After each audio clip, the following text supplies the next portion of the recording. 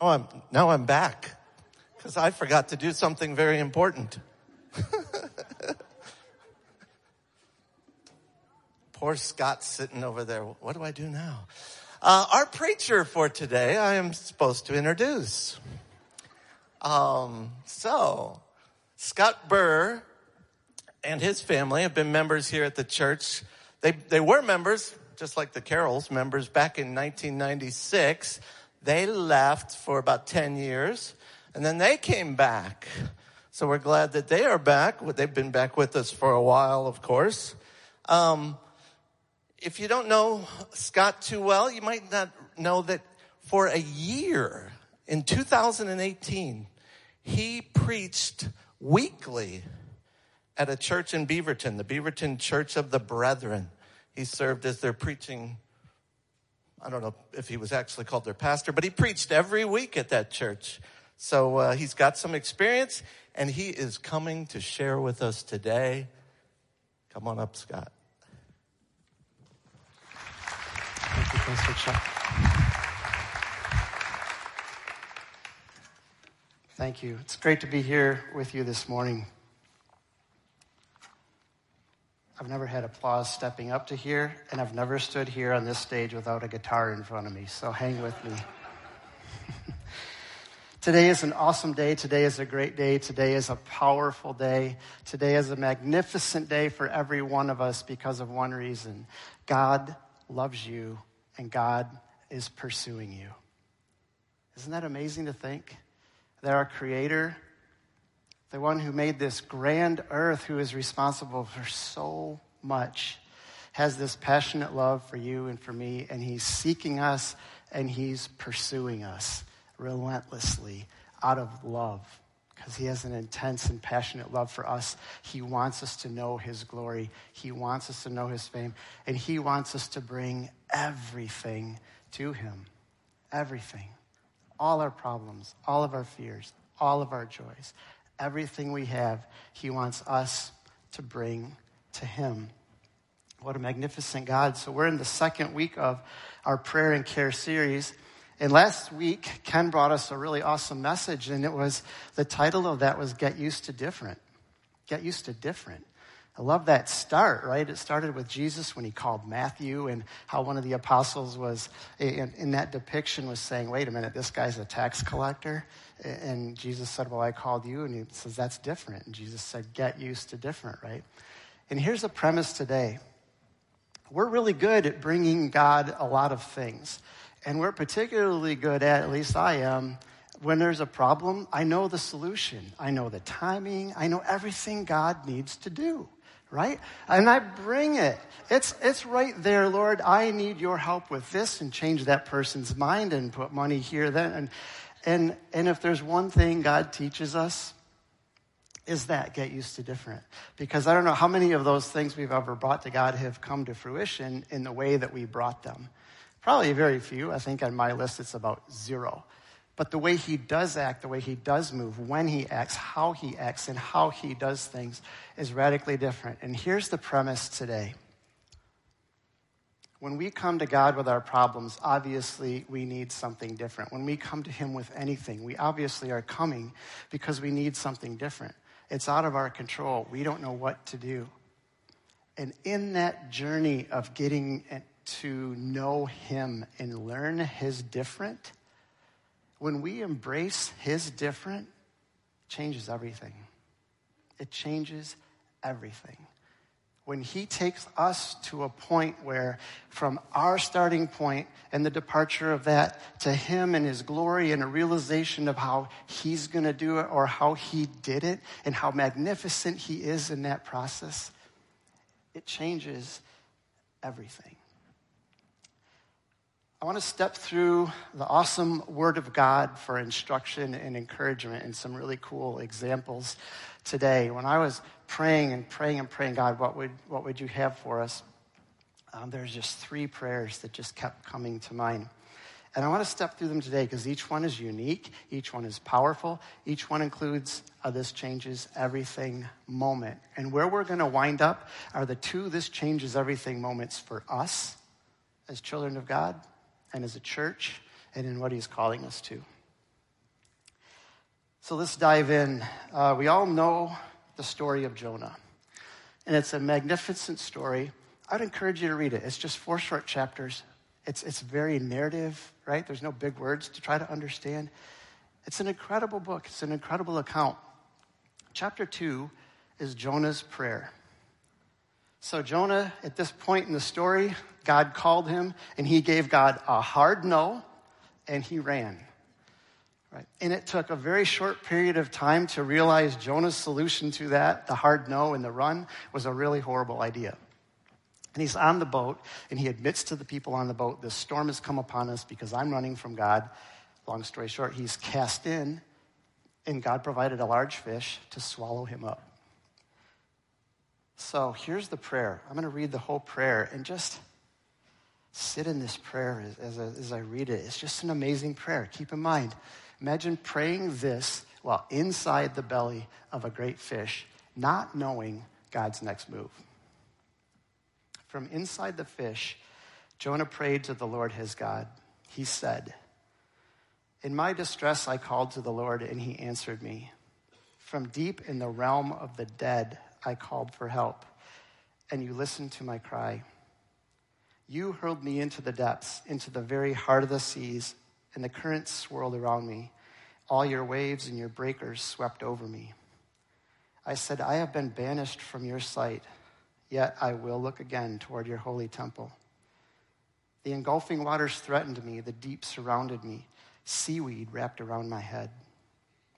To the roots of the mountains I sank down. The earth beneath barred me in forever. But you, Lord my God, brought my life up from the pit. When my life was ebbing away, I remembered you, Lord, and my prayer rose to you, to your holy temple.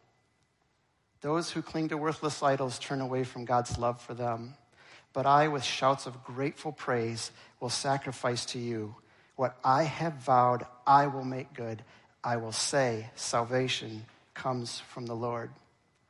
And the Lord commanded the fish, and it vomited Jonah out onto dry land. He was in there for 3 days and 3 nights. We know that from chapter 1. It's 3 days and 3 nights in the belly of a fish after a near-death experience, probably wondering how prolonged this experience can be. I can't imagine the deals you would make in that time frame. Right? God, if you will get me out of here, I will. I need a stub toe for 5 minutes and I'm ready to make deals, right? There's just like, when we experience misery, it's like we get to this crazy deal space very quickly in a lot of different situations. And he finally comes to the point at the end of 3 days and 3 nights and says, okay, I will make good on my vow. I will say salvation comes from the Lord. And he finds himself on a shore. We don't know if it was sandy or rocky. But guarantee one thing. He's just been in the belly of a fish for 3 days. I can't imagine there's anything left in his stomach. About be vomiting constantly. And I can't imagine how it smelled in there. I can't imagine how he smells now. And I can't imagine how he looks now. I can't imagine the state that he's in. Different than he went in. Stinking like a fish. Came out with whatever else was in the stomach of that fish. But he knows one thing. Okay, God, my plan of know and run was a horrible plan. You've spit me out on this beach, and it changes everything, right? And in chapter 2, God comes to him, or in chapter 3 at the beginning, and it's amazing. He says, go to Nineveh and preach the message, speak the message I'm going to give to you. After 3 days and nights in the fish, and he's spit out and he's recovering on this, God comes to him again and says, go and speak the message. He doesn't even get the message yet. He doesn't even get the message yet. He gets it, obviously, when he gets there, and the message is doom and gloom, right? The message is God is going to destroy your city if you don't repent, and we know the magnificent story of repentance that was brought and his subsequent reaction to it. But Jonah behaved his way into a horrible situation, and he came to his holy, magnificent, loving God, said, you are God. You are everything. You have saved me, and I will proclaim your name. And he did. He reached that moment when it changed everything, when God was saying, you will be there. I will take you there. You will speak my message. And obviously, the way you're going to get there is different than the way you think. You think you're not going. I think you are. And it's going to be different. But when you're there, when you embrace my different, everything changes. Everything changes. Elijah was a magnificent prophet, a man of God. And he set incredible examples for us all through Scripture. I want to touch on one. So the setting here is this. Ahab is the king. He has a wife named Jezebel. We've all heard of Jezebel. And at this time, Jezebel is trying to instill the the god Baal in, and for everyone to worship them. She's generating prophets for Baal, and she has this job, right? In her mind, she is going to extinguish and kill all the prophets of God. And at this point, Elijah believes he's the last one. But God calls him to go back in front of Ahab. God's going back for his people. He's using Elijah to go back for his people. And this is the account where 2 altars are built, and all the prophets of Baal can go to their altar and worship. Elijah has his altar, and whichever one is lit up by fire is the god to worship. And everyone says, okay, sounds reasonable. And the prophets of Baal go about it all afternoon, doing all the things they do, bloodletting, all this kind of grotesque worship, nothing. And in fact, Elijah stands there and mocks them throughout most of that process. This is all in 1 Kings 18. So it comes to Elijah's turn. You remember? Pour water on it 3 times, douse this altar, make it wet, sopping wet. And he prays this prayer. At the time of the sacrifice, the prophet Elijah stepped forward and prayed, Lord, the God of Abraham, Isaac, and Israel, let it be known today that you are God in Israel, and that I am your servant and have done all these things at your command. Answer me, Lord, answer me, so these people will know that you, Lord, are God, and that you are turning their hearts back again. Then the fire of the Lord fell and burned up the sacrifice, the wood, the stones, the soil, and also licked up the water in the trench. When all the people saw this, they fell prostrate and cried, the Lord, he is God. The Lord, he is God. There's a this changes moment for everybody involved in that one, if there ever was one. Can you imagine standing there and realizing, oh no, wrong God. I've been worshiping the wrong God. Fire's next for me. I mean, bracing yourself, you know. I've been worshiping the wrong God. And in his prayer, his dedication to the people of God and his dedication to God, he asked God for 2 things. One, would you authenticate me that I'm doing this because you asked me to? This is at your prompting that I'm doing this. And number 2, would you let them know that it's you that are calling their hearts back? At points in our life, we're all going to wind up on one side of this example or the other. There's times when God is going to call us to be the person praying that prayer. And in those times, this example is so powerful. God, would you please authenticate me as what you are asking me to do, that it's coming from you. This is not me, it's you. Would you please authenticate that this is you working through me? And would you please just make a magnificent change so that they know you? They know it's you. There's times in our life when we will be praying that in different circumstances in different times. And unfortunately for all of us, there's times in our life when we're on the receiving end of that. When our this changes moment ever is that I'm worshiping the wrong thing. I've got an idol in my life that shouldn't be there. And we can hope and pray that God works through his people to help us come to grips with that and that we'll hear it. Because there's times when we all need it. There's times when we need to pray it. There's times when we need it. Each case, everything is different. I'm sure Elijah never thought, well, boy, we could cook this thing up and put a couple altars and big fire comes down from heaven and everybody's going to think I'm cool and I have all this power from God. That's the human approach to that. He had this humble approach. He wanted God at the forefront. He wanted God at the forefront, wanted the people to know it was God working. And in that moment, they could all embrace this change, that he's going to work in this magnificent way and do things very different than anyone ever thought. It changed everything. The people are now on their face in front of him. If you read farther in that account, it did not go well for the prophets of Baal. They weren't around much longer. But God's people returned to him. Elisha was the prophet that succeeded Elijah. If there's one point when we read in the scriptures that I wished I could be there and see, this was it. So the setting here is that a king has been the Syrians have been wanting to wipe out the Israelites. And so they keep forming these places, set up, and they're going to lure them in.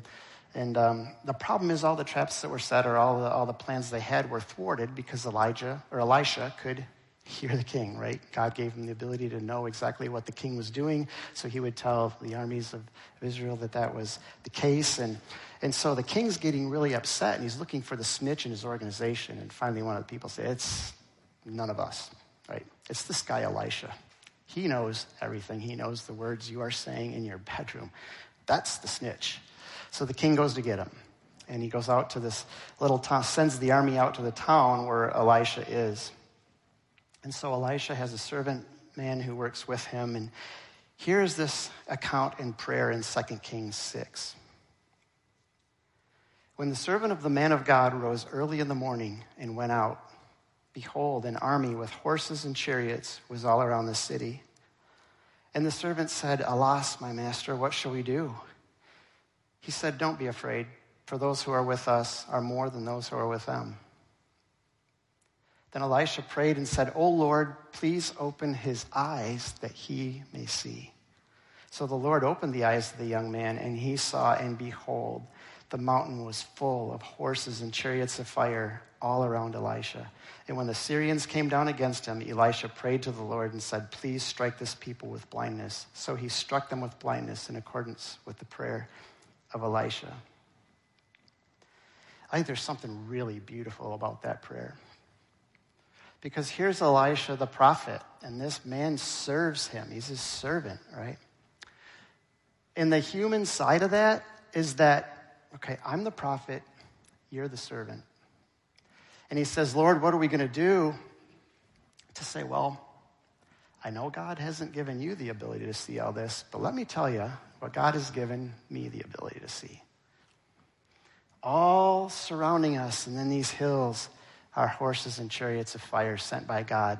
The army of heaven is here. No need to worry. I'm going to say an amazing prayer. They're going to be blind. We're going to take them to a city. We're going to let the blindness come up, feed them, and send them home. How effective do you think that would have been for the man of God? I mean, through that, we would be saying, have you lost your mind? You're seeing horses and chariots everywhere. I'm supposed to believe that you have this magnificent gift that I can't see. There's just so many things wrought with that approach, but that's human nature, right? That's human nature.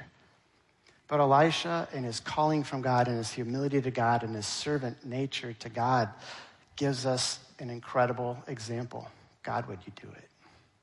Open his eyes. Just let him see. Just let him see. If ever there was the this changes everything moment in that guy's life, that had to be one of them. Can you imagine that? Can you imagine that? The look in his face when you look around and all of a sudden this magnificent army you were scared of is like, oh.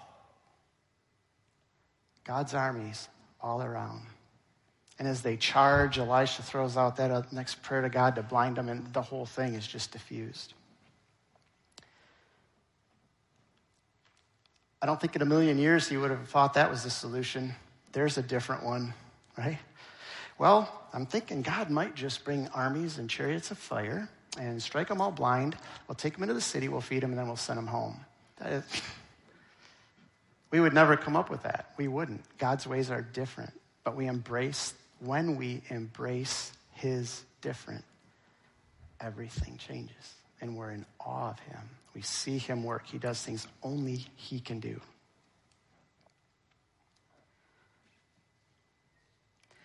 Jesus was the great example for us. Ken touched on Jesus' template of prayer for us last week. If you want to know Jesus' heart in John 17, just an incredible prayer from Jesus on our behalf. But the prayer I want to look at of Jesus is something that, for us, is something that it's a this changes everything moment for us. And I'll look at two of these that Jesus did.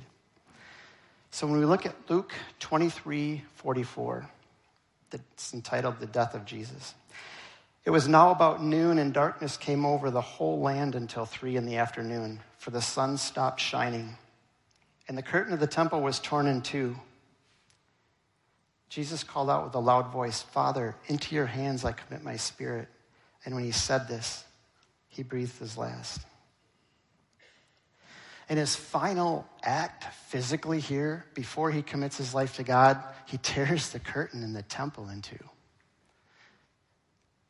This changes everything, right?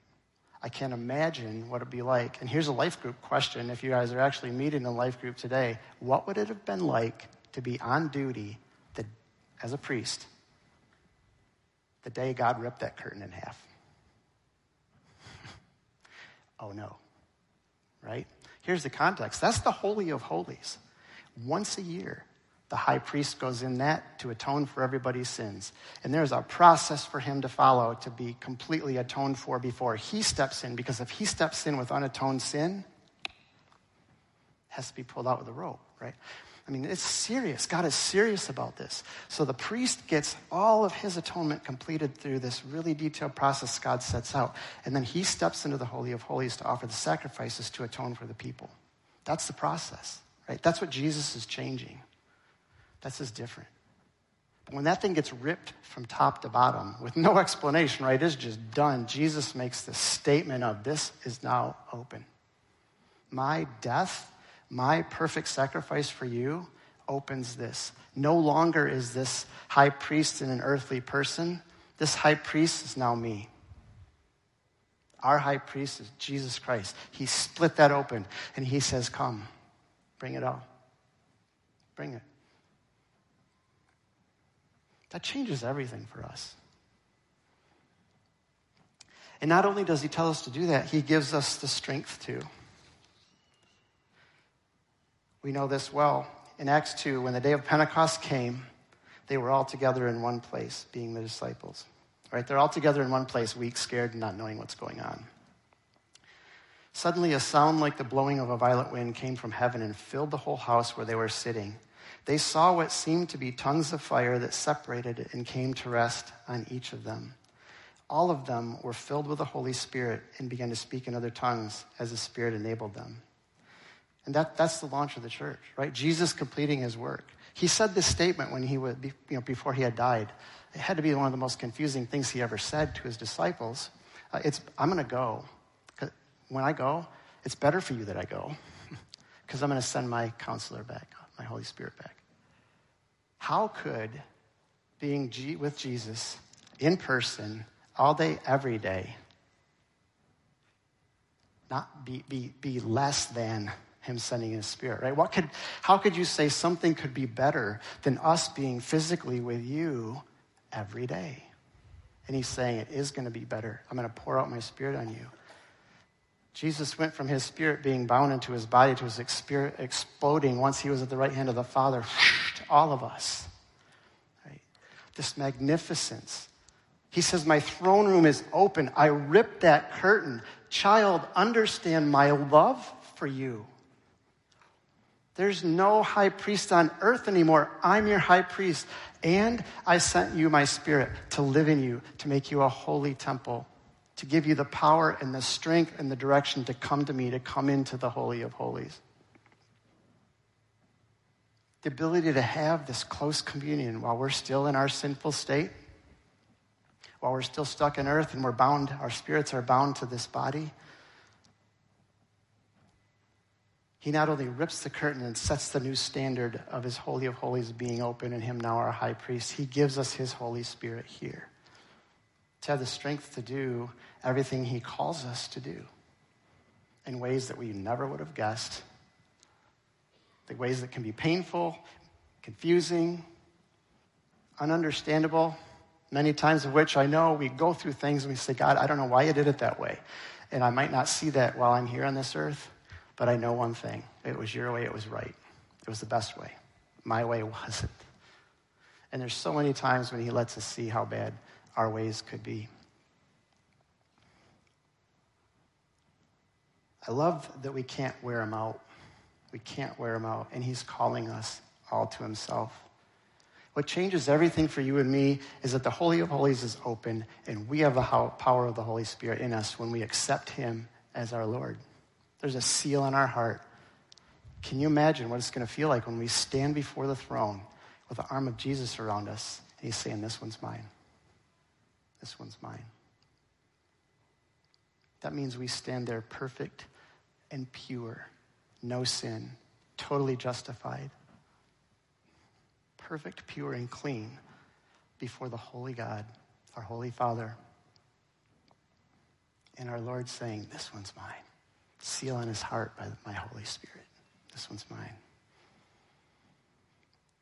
He has an infinite love for you, for me. We can't comprehend. The lengths he went to get us are far-reaching. It's nothing like we ever thought would happen. When Jesus came, you know what everyone thought, what his disciples thought? Our Savior's here. The Jewish people thought when the Savior comes, he's going to overthrow the Roman government and become the king. That's what they thought Jesus was going to do. That was their picture of how to solve the problem. Establish our earthly king, overthrow the Romans. And we know now, having the holy canon of Scripture, we know the beginning and the end of that. We know what he did, and it was radically different. It was radically different than anything that any human construct could come up with. But we embrace that different, it changes everything. It changes everything in our life. The Lord loves you. He loves me. If you walk away from here with one thing today, know that you are loved by a holy God, and he's calling you into close communion and relationship with him. That's prayer. That's what Jesus modeled for us. Jesus took on human limitations. He showed us how by the power of the Spirit within us, we carve out time, we get with him, we pray, and we bring it all. We put it at the foot of the cross. We put it down, and it's a starting point. It's a starting point. We bring some crazy things there. There's nowhere in the Bible where it says, you've got to have this level of prayer to come to me. He's saying, come to me. Curtains open, I'm the high priest. Come to me. Let's start. Every prayer is a starting point. And we can rest assured his way is going to be different than what we had thought of, concocted, planned, laid out, presented to him. It's different, really different. But when we embrace that in our life, he changes everything.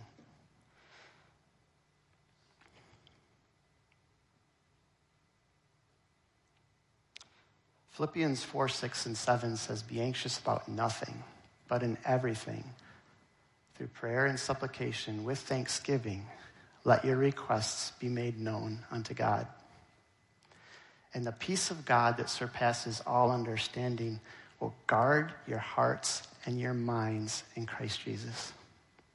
Brothers and sisters in Christ, this is so important for us. Because we're always at times in life when we have a lot we need to be bringing before him, right? There's hurts, there's pain, there's need, and we bring it, and we bring it, and we bring it, and he's there. In bringing that, he gives us peace. He gives us a peace that passes all understanding with this behind it, that it guards our hearts and our minds in Christ Jesus. We're at a time as a church right now, we need to be praying. We do. There's a lot of confusion. There's a host of emotions. Confusion, misunderstanding, anger, don't like it, wouldn't have done it that way. The whole thing. God's calling us to bring that. Bring it. Bring it to me. If nothing more than to say, help, I don't like it. I don't like how things are going in my life. I don't like how things are in the church. I don't like whatever. But I do thank you. You're an amazing Lord. You have done so much in my life. We need to thank. We need to thank. We need to thank. We need to praise him and worship him. We need to bring it to him because he's saying there's a starting point. I have something different for you. And when you embrace it, everything's going to change. Everything. Let's pray.